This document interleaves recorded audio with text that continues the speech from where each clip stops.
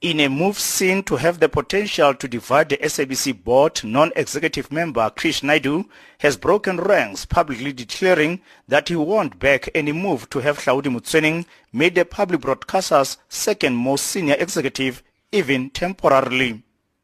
This amid media reports that there's a draft resolution to reinstate Motsoeneng as the public broadcaster's acting COO. There's still no clarity as to whether the majority of board members support the proposal, as the broadcaster has been mum on the SCA ruling thus far.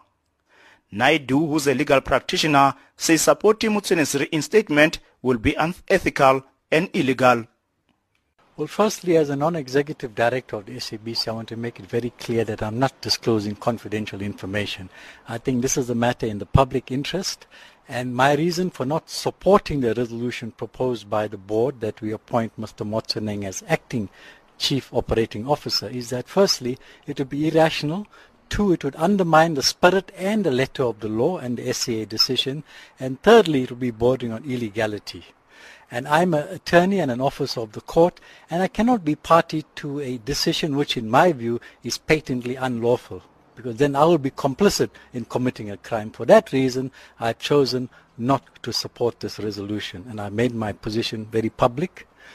The second thing I would like to comment on is that what should happen now. Firstly, we must bear in mind that the SABC is a national key point.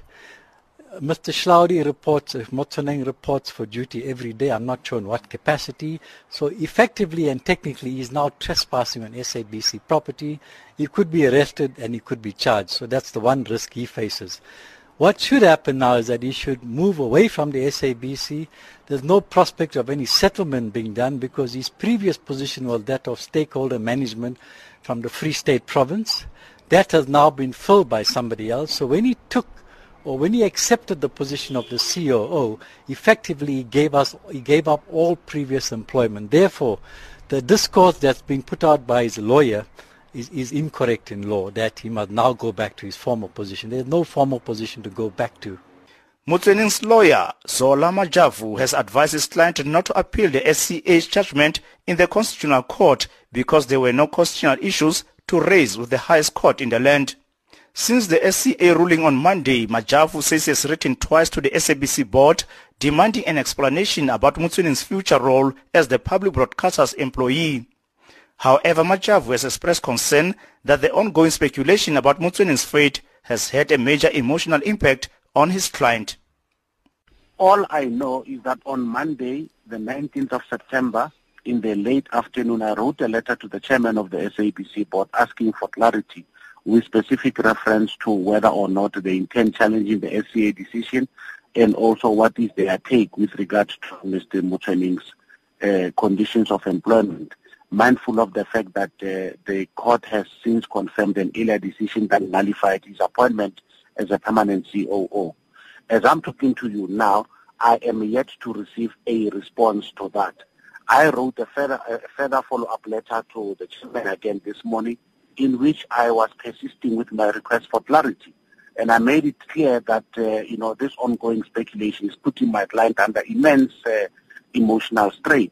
And it would be in the best interest of everybody if there is certainty and clarity.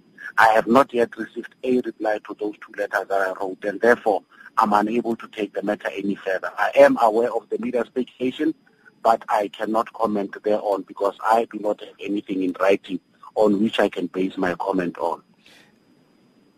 We have not said anything about where he should go back to.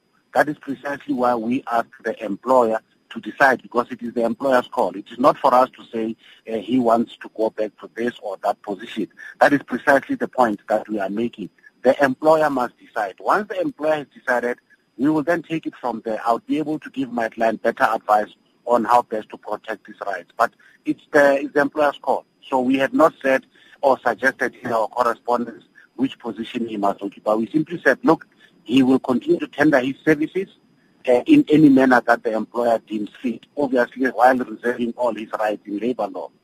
Chairperson of the DA's Federal Council, James Self, has vowed to approach the courts should the SABC board try to reinstate Motsoeneng as acting COO. The party has given the SABC until Monday to respond to its written request for details on Hlaudi Motsoeneng's current employment status. We have also received information that he might be considered to be reappointed as the acting COO of the SABC. We regard that as bordering on contempt of court, and we will have no hesitation whatsoever in returning back to court if the SABC was to trifle with not only an order of the High Court, but also an order of the Supreme Court of Appeal. Well, I think they have something to hide, and I think it is increasingly obvious that they have no respect for the rule of law or for orders of court, and that they are trying through a mechanism to reappoint Mr. Motsoeneng. I think that such action would be unlawful. The SABC board is scheduled to meet next week Wednesday to decide on Motsoeneng's fate. Tshepo Ikaneng, SABC News in Johannesburg.